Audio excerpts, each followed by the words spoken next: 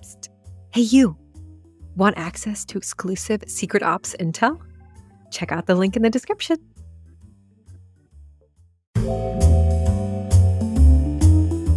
Like, I try to strike a balance when, the obvious landmines, you should address them to the extent possible.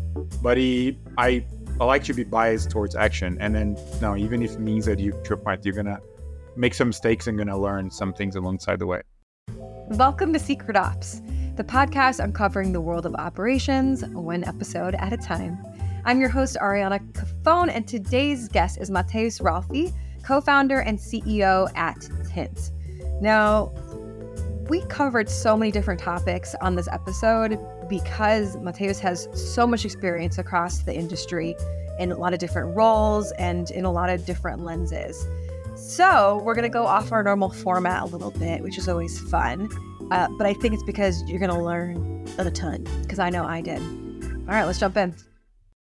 Matheus, thank you so much for coming on to Secret Ops. We were just having a chat, and then I was like, we got to stop talking and start recording. This is too good. So welcome. Thanks for being here. Thank you so much for having me. Yeah, I think it's going to be a good conversation. I think so too, because we've got so many things to talk about. Like I said, I was looking at your background, and just to give the audience some context, because we can't put you in a bucket, is what I've learned. You have broken all sort of buckets. So a couple of things. You're a seasoned startup founder. You've been doing this for over a decade, starting and funding and scaling technical startups. So lots of good stuff to chat about there. You're also a YC Combinator alum, and you hold an MBA from Harvard Business School, which is all delicious. But then this is what struck me. So you are actually a licensed insurance broker in all 50 states of the US. And for our operators in the audience, so you were the director of international expansion at Turo, and you essentially pioneered the global expansion of their operations, designing all the risk management at the different stages of the business. Am I missing anything in that? No, I think that's right. It was the only thing I would add. Like, I'm Brazilian, born and raised, came to the US, 12 or 13 years ago now. And as we were talking, on the side, I didn't leave Brazil until I was really 18. But after that, traveling the world, moving different places, working different places, and definitely had a global background. Well, you currently have, an insane wealth of experience. So I guess the one thing I wanted to start with is, what do you think motivates you to follow all of these different paths? It's a great question. I'd say a hard one, but to me, it's really doing something and having an impact. I was a consultant for 3.5 years, saw that as a way to get a toolkit and learn about business, see different industries. And while I don't regret, it was definitely a work that didn't fulfill me. Like, as a consultant, you're not building. You're advising, you're helping others think through things and actually build. So I just want to build. I really have, there are many problems in the world. There are many opportunities, right? The problems can be opportunities if you do the right things. And I just like to execute and do that. So you're a problem-driven person, meaning you want to solve these problems, you want to get in, you want to create things. How has that tied to the operational work that you've done? Because I know I love solving problems all day long. Clearly, there's a connection there. I guess, how do you think that problem-first mentality ties to operations? The way I say is it starts with the problem. It starts with what are you trying to do? Why it matters, or why do you want to do something? And then the next step is the going back to the Y Combinator that you mentioned, why you? Why are you qualified or the best person to be tackling this specific problem?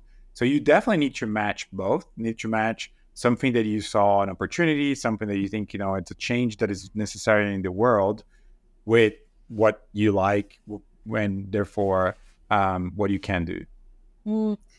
When it comes to YC Combinator, this is just mostly Ariana being curious.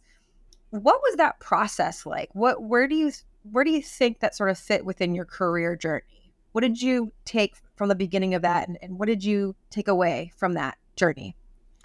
Yeah, we got into Y Combinator. We were about 3 years in to Tint. So we founded, the story of Tint. We I was one of early employees of Turo, as you mentioned, running the international expansion. My co-founder was running all the data science and all the data side of the business. And we saw this opportunity, and the company was offering insurance products to their customers very successfully. But we also saw how hard it was for them to figure out without help. And that was really the inspiration for us to start Tint. Is really the company we wish existed when we were building those things at Turo. We started Tinting in 2018, and we got into YC in the winter of 21. So really about 3 years into the journey.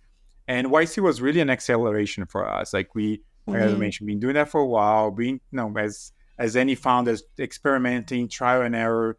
And around the time we got to YC is really where the things were, the inflection point had happened. We were growing super fast, much, much faster than we were in the last 3 years. So YC was really the two things. Was a stage. So it gave us a lot of visibility, both with potential customers and potential investors.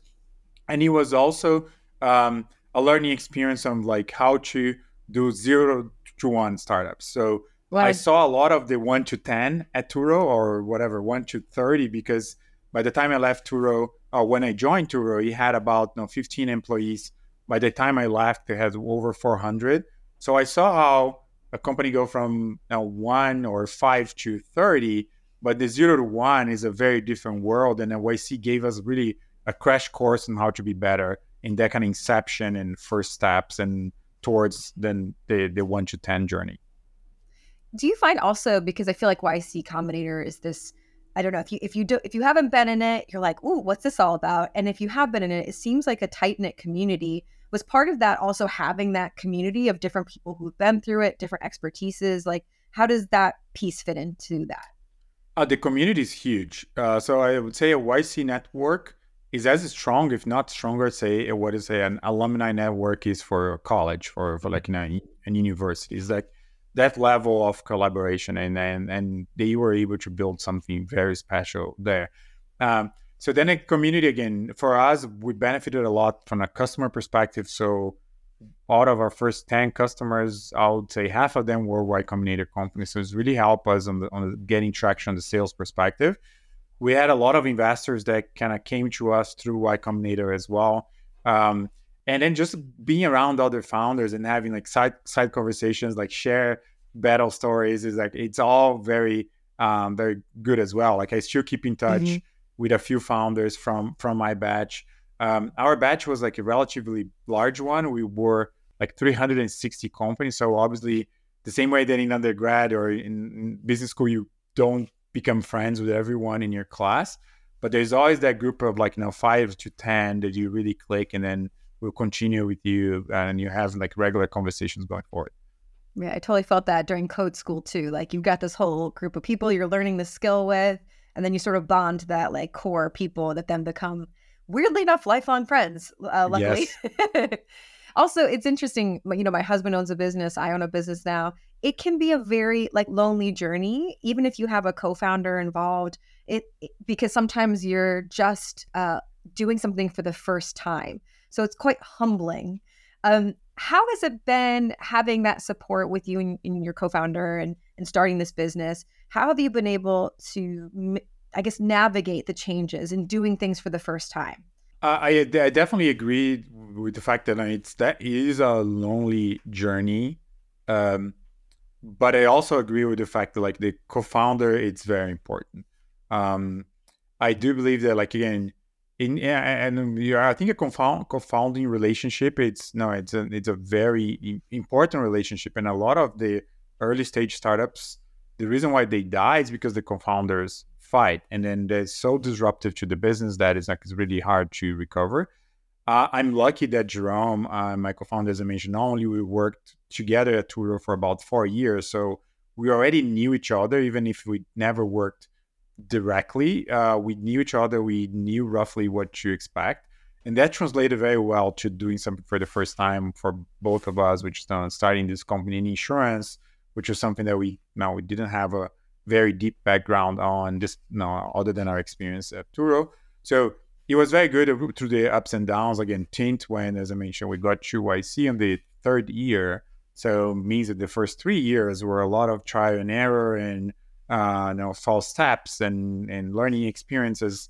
So the fact that throughout this entire process, we stay together, we stay having a great relationship, like we help each other when one is up, the other is down, that we can kind of balance each other even emotionally. I think that support and that kind of partnership, it was mission critical for us, and I believe is mission critical for every startup. We're in an interesting position here because I've got someone that is a seasoned founder who also is an operator in their own right. And I have a particular question for you, for the operators listening, which is, at what point should you be seriously considering bringing in an operations person within the business? So I often get that question, like, when should I bring a COO? When should I bring an operations director? Having seen it multiple times and doing it yourself and being an operator, when do you think that piece fits in or that role really becomes evident? I'd say it's a very hard question to answer. And it's a very hard question to know the timing, right? I think what I learned and more and more, like we have about 50 people. So it's a very different world from it was when we were like, again, the first 3 years, by the time we were to YC, we were 4. So we had a long time of very small team. And then we quickly ramped from 4 to 50 over the course, I would say, 14 months or so. And it's a materially different company than it was before. And something I learned in this journey is that the two hats, the CEO hat and the co-founder hat, are completely different. They work well together. Obviously, a lot of the CEOs are co-founders and COOs that can have other the exec roles. But the skill set, the interests, are very different. And I think in the early days, I'd say the weight is 99% on the co-founder hat. And as you start growing, it starts to migrate more to the CEO hat. And the CEO hat becomes more important, which is, to your point, is the operator part. And I think what I see in with many co-founders and talking with coaches and other things like that is that some people, they just don't like the operator. They are great as founders. They get things started. They get excited with innovation, but they just don't want to run a business. They don't want to do planning. They don't want to go through the process. So I think the best I'll try to answer your question is, whenever the operator is feeling that what they are doing and is required for the business, it's no longer energizing them, or it's outside their skill set. So they're just bad in planning. They are great, creative types. They are not good in planning. They cannot be organized. Those are, I think, the symptoms of when you know that, okay, this is either getting out of my comfort zone, or not comfort zone, because founders will always be outside the comfort zone, but it's getting out of my skill set, and I don't want to learn. It's something that doesn't energize me. It's really driving me down. That's a good time to bring somebody, start to specialize, bring people that have that expertise, and let them go and empower them to just make sure that the company is covered, but you don't have to do it. That is such a beautiful answer because I've been asked that so many times. And you're right. It is so specific based on the business, what the goals are, short-term, mid-term, long-term, when you really sort of can take that risk in bringing in other senior leaders or other roles or specializations. Mm-hmm. But I do find that a key motivator with founders in the business is if they aren't energized by it, it just sort of falls to the wayside. And so then you kind of get into these pits of, I guess, the oh shit pits where it's like, oh no, we didn't like doing this. So we didn't really think about this. And now we're at risk because we just didn't want to put energy toward it. Yeah. Whereas somebody like myself, I'm not a marketing person, but man, I could totally geek out on automations and data cleanliness and all these sort of things. Like that energizes me. So that's when what you're talking about, finding those people that are energized by the things that you are not, and then having them complement your skill set so you can put your time towards something that energizes you and moves the business forward.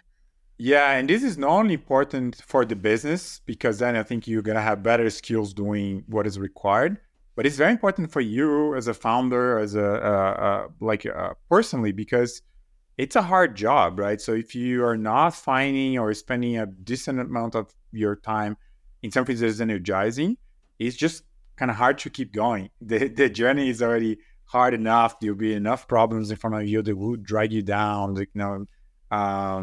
then you gotta keep finding and making sure that you are getting the energy back at all times. Definitely. And we can't we can't understate that. Actually, it's so important because you're in a marathon, you're not in a sprint. So this is multiple years of doing this. And if you aren't continuously energized by what you're doing, that's going to feel just so daunting. It's going to feel impossible. Yeah. And what I like to say is that you are in a marathon, but you're gonna run as fast as the best in the world, right? So I even brought that to the team. Like, so I think there's something the average, they say the winner of the marathon is gonna run twice as fast as the average. So for startups, you are running a marathon, but you gotta run twice as fast as the average. You don't have all. If you just run the average, you're not gonna do anything because as a startup, by definition, you are starting very small, so you are behind incumbents. You're behind all the work you need to do. So you gotta go very fast. But it's still a marathon, so you cannot go as fast as Bolt or somebody that runs a 100-meter sprint, because that you're gonna run out of energy. But you gotta go a lot faster than the average, and I think that's something that I hear the marathon analogy all the time, and it is true. But he hides the fact that you have to run the first prize in the marathon, not only as whoever is going to finish in their weekend hobby, right?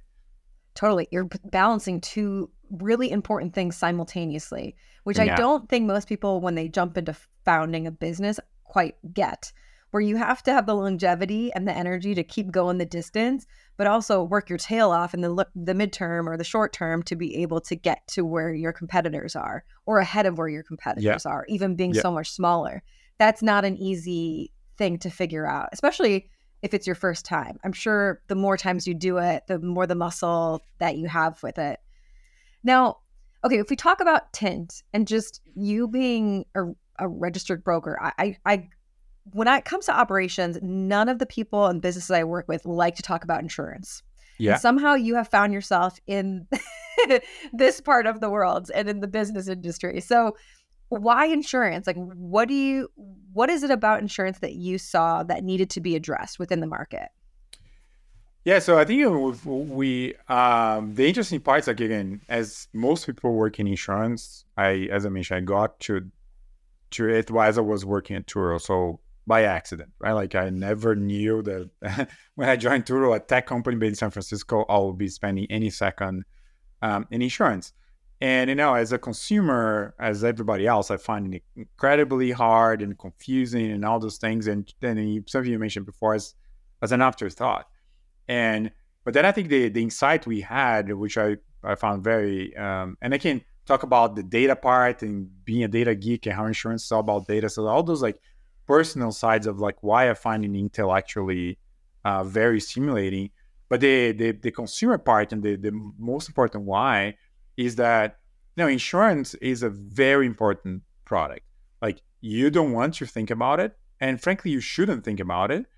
But it's very important that you have it, because if something goes wrong with your car, or when you're transporting an expensive good, whatever it can be, there's a serious financial loss on the other side. And depending on who you are, how much savings you have, you can have a catastrophic effect in your life. So it is this kind of combination of you don't care and shouldn't care, but you must have it. It's mission critical for you.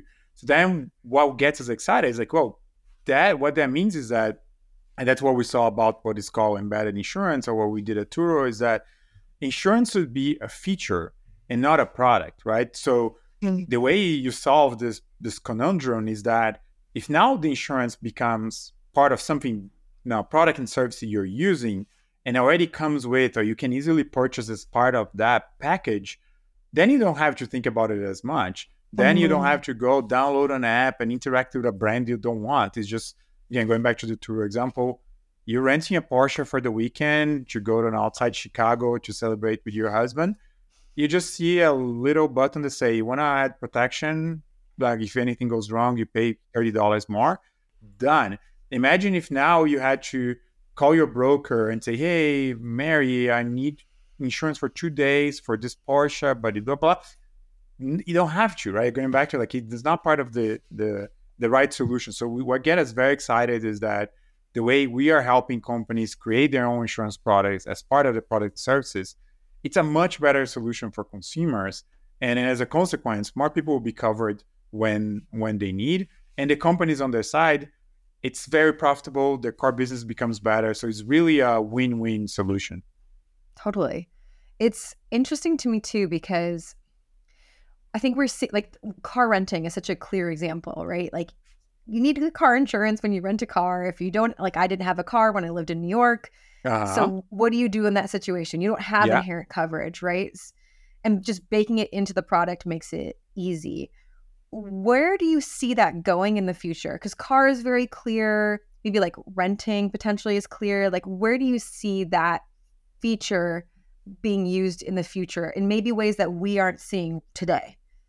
Yeah, so the beauty is that it's going to happen everywhere. So despite being a relatively young company, we already have 12 or 13 different use cases running on our platform, from everything from things like you mentioned, like car sharing, motorcycle sharing, to shipping, to vacation rental. So Airbnb use case, like you don't think about it, but Airbnb has 300 people that all they do is work with insurance. So you have a cover in case, you rent a place, the place burns out or whatever, you break the TV, there is insurance that goes with that. So like, and every time, you're transporting something, you're renting something, you are using some assets of different kinds, but we've seen use cases like legal liability, we've seen crypto, we've seen a company, it's called Citizenshipper, which transport dogs. So if you buy a dog from a breeder in New York and you want to transport to Chicago, you can get protection for if the dog gets sick and needs a vet, that is covered.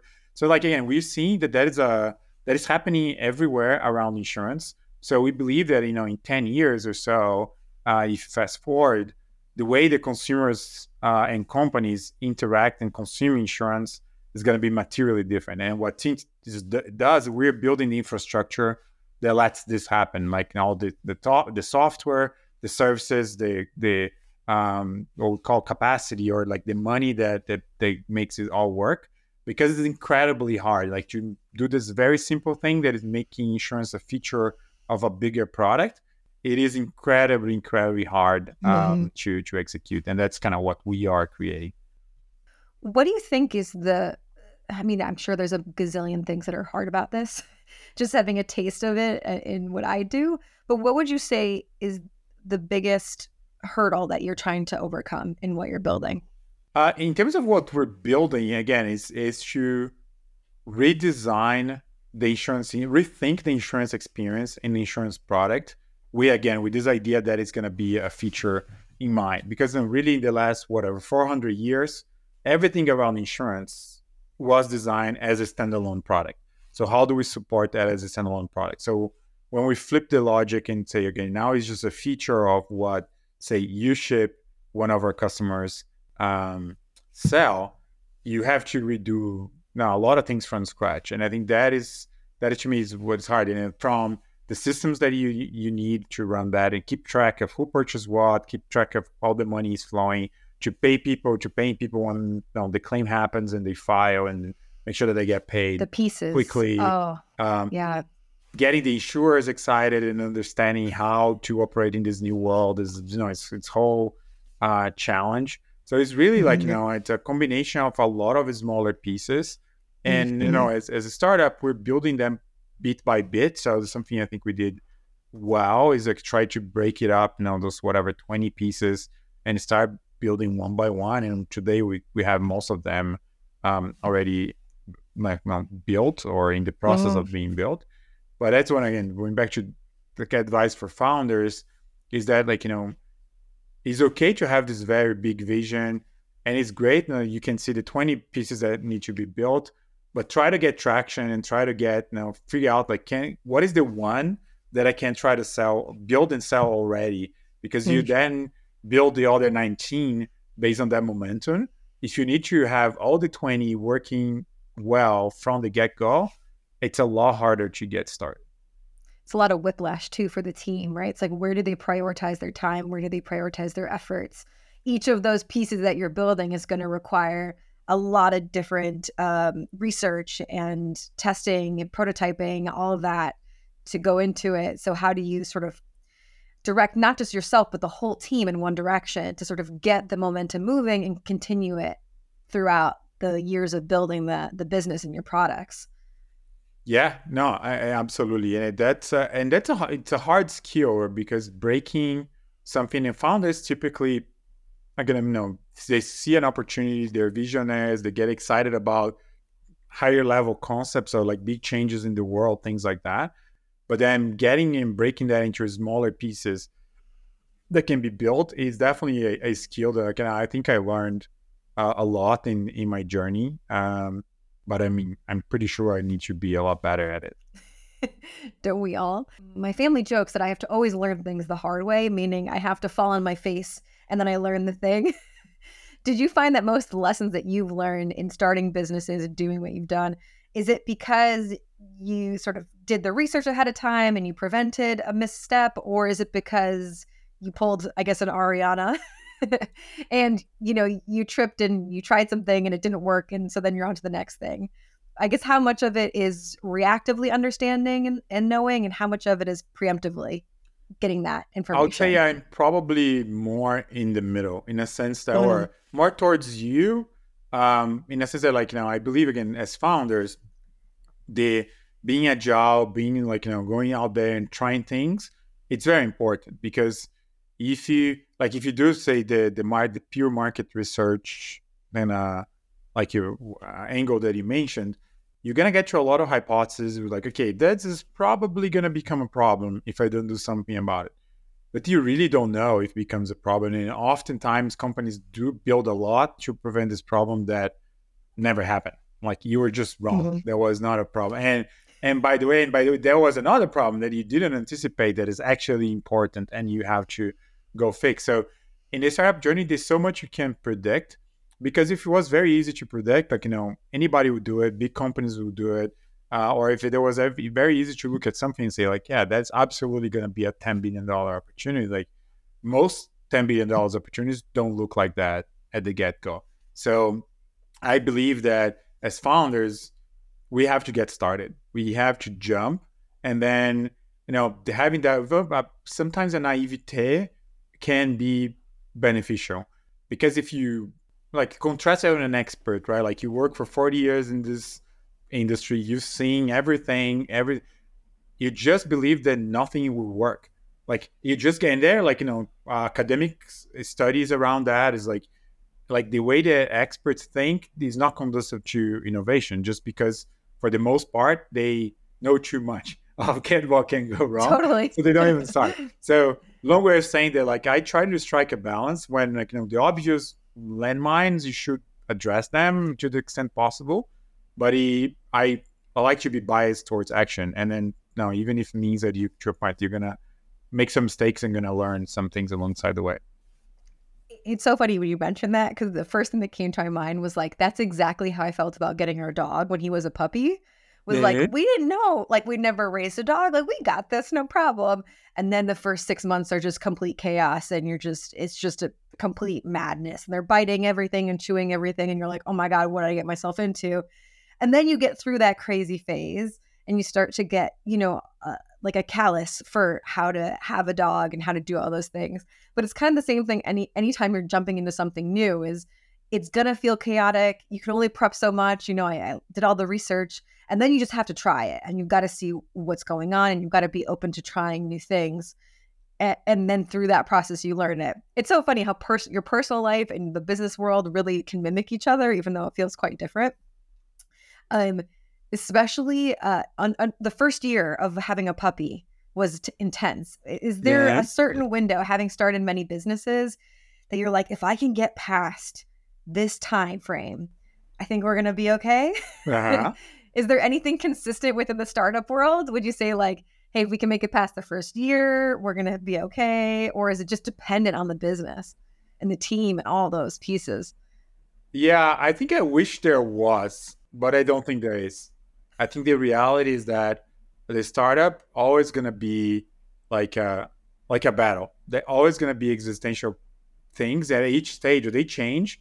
Like it's a little bit like a video game. You finish the first phase, you beat the boss of that level, you go to the next one, which is a different game, harder, different challenges. And I think it's, to me, startups kind of keep going. If there was and we raised a very large Series A, $25 million, like a year and a half ago, and part of us thought like, yeah, oh, great. So the hardest part is behind it, and it's not really true because we have today definitely different challenges. They are now arguably more exciting because they're like related to growth, and we have more customers, we have a lot more data, more things to do than in the early days. With a lot of it was in our heads, but if you look at now, look at was a company in logistics called Convoy that raised like $200+ million and vanished like in a few weeks. Think about Silicon Valley Bank, which is something that a lot of founders had to deal with a few months ago. The Silicon Valley Bank is a public company, a public bank. Like, can you imagine if you're the CEO of that company? You think you made it, you're just happy and collecting your profits, and not really. Like, there's some changes in the market that can come, and you didn't plan for it, and you're out of business, you're bankrupt. So I think that, like, I no longer tell myself that story that, like, it's gonna be easy from here, because it's not true. And personally, that's what makes it exciting, right? I'll probably be bored if it becomes too easy. That's true. That's true. When it comes to fundraising, I guess I want to put myself in the role of an operator. So in preparation to raise, the Series A, what do you think the role is of the operator within that? Because I think that sometimes, people listening who are operations people, I've had different experiences, right? Like, get your ducks in a row, prepare for the fundraise, get the infrastructure together, get the data together. Like, what would you say are the top, 2 or 3 things that an operator can contribute to making that fundraising process easier or faster? I think that definitely have, like, showing that you understand your business and you are in control of it. So I think in getting all the data ready, or like knowing important metrics, I think that's the piece that comes from the kind of the bottoms up. That is, it's very important, right? You're gonna go through a diligence, so making sure that you have all the documents and the T's are crossed. Like, they're not like nothing I imagine would be more annoying and frustrating that you found a great investor, you can't convince of the mission vision or the top-down part, right? This is going to be a huge market, this is our plan, and get everybody excited, just to then, like, fail on the due diligence because your stock documents are not in order, or there's a major liability of whatever kind that you didn't disclose or didn't know about it or was not anticipated. So I think, like, I would think almost like a tops down versus bottom up. The bottom up, which the operator parts, is like, make sure you're in control, make sure that things are clean and organized. And then the top down is selling the dream, right? Selling the potential and things related to that. That does make me think about when I'm helping businesses sort of stabilize their operations. And I'm like, we've got to centralize all of your founding documents, all of your insurance. Like, we have to centralize all of these things. And there's like usually resistance there. I think just because it's annoying and they don't see it as valuable. But like you said, you don't want to get to, the finish line and not have all your P's and Q's together. Yeah. Like, that should be the simplest part of the process, because you've been mentally preparing and, preparing your operations for that. So as much of a pain, or maybe it doesn't seem valuable at the time to do and to dig up, it's like the simplest thing that you can do to actually really contribute something big at the end of the day.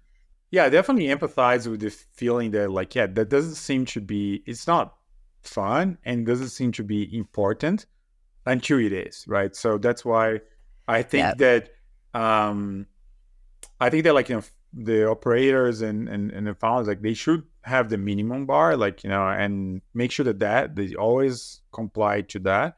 I mean, of course, you shouldn't spend time, like, as a Series A company and things like, we need that when I go public. Like, cool, that is a problem you deal down the road. But like, having your founding documents, your stock documents of things, your insurance, like things like that, yeah, that you probably need today already. And it's not that hard, but it's to your point. People don't want to deal with that.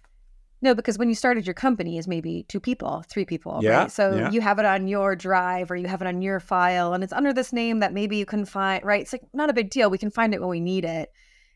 That's the kind of mentality we have to switch and say, all right, let me just take a half day, put a podcast in, find all these things, give it to my operator to zhuzh and rename and make it really nice and centralize all these things. Because whenever we need it, I don't want to have to think about it. Or yeah. what I like to call like the if I get hit by a bus thing, if I get hit by a bus rule. If I get hit by a bus, you got everything you need to keep it rolling while I recover in the hospital. Like you got it going. That's a good little pro tip for the operators out there. Yeah, I agree. This has been so wonderful. I want to wrap up with some rapid fire questions about you as a human, just to bring you to light a little bit more. So I'm gonna shoot them your way, and then you just knock them down as they come. You ready? Sounds good. Okay. First of all, what is your favorite part of the day? Mornings. I'm a morning person, so I'm up and running at like 6 a.m. And that's, I don't know, it feels good to wake up, start a new day. So that's my favorite part.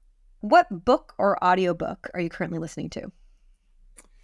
I'm finishing the biography of Elon Musk by Walt Isaacson, and it's been very interesting. I love biographies. I read all the books on Walter Isaacson, and yeah, it's been a pretty nice book.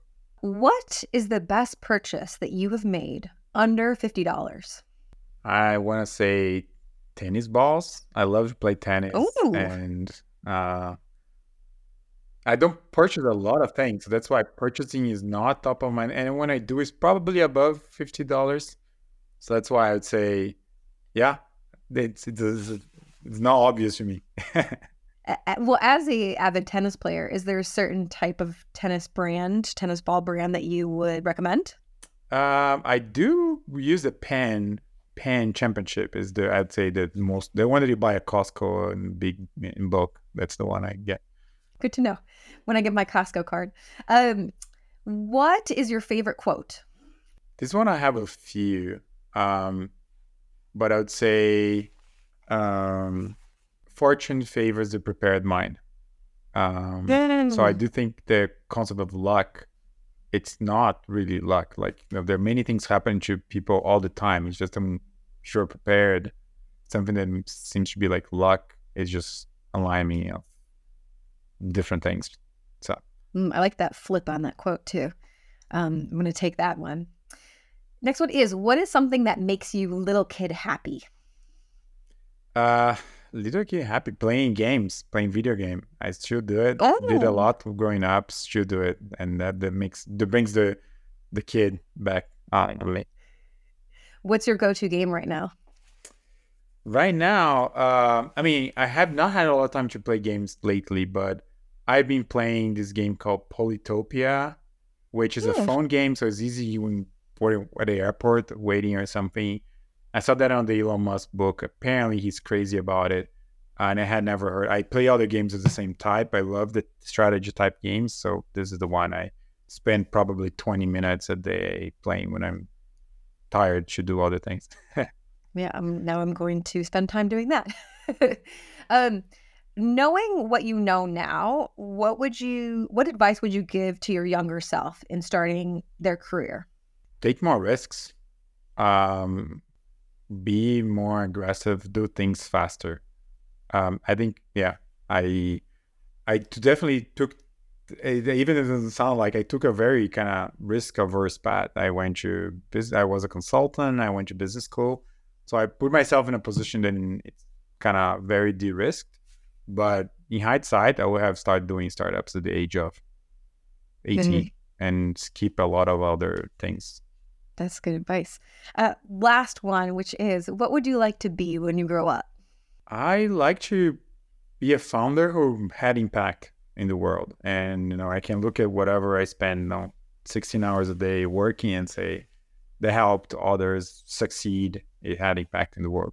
So if people are listening to this interview and they're like, oh my gosh, I want to stay in touch with what Matheus is doing, what Tim's up to, where can people find you and follow your journey? LinkedIn is the easiest place. Again, if you want to talk with Tint, there's a website, tint.ai. One way or the other is going to get to me. But if it's more like, of course, I'm on LinkedIn, very active, so it's a good place. And as far as I know, there's only Matheus Riolfi out there, so it should be easy to find me there. We'll make sure to put it in the description as well so people can find you easily. Thank you so much. I feel like we did gymnastics through a million topics, which is my favorite. So I really appreciate your knowledge and being so generous with your experience. Thank you so much, Erin. It was a pleasure speaking with you. Secret Ops listeners, as always, thank you so much for listening. And please make sure to follow us with wherever you subscribe to your podcast. We are also on YouTube now, so if you are a visual learner like me, you can watch our conversation there. See you next time.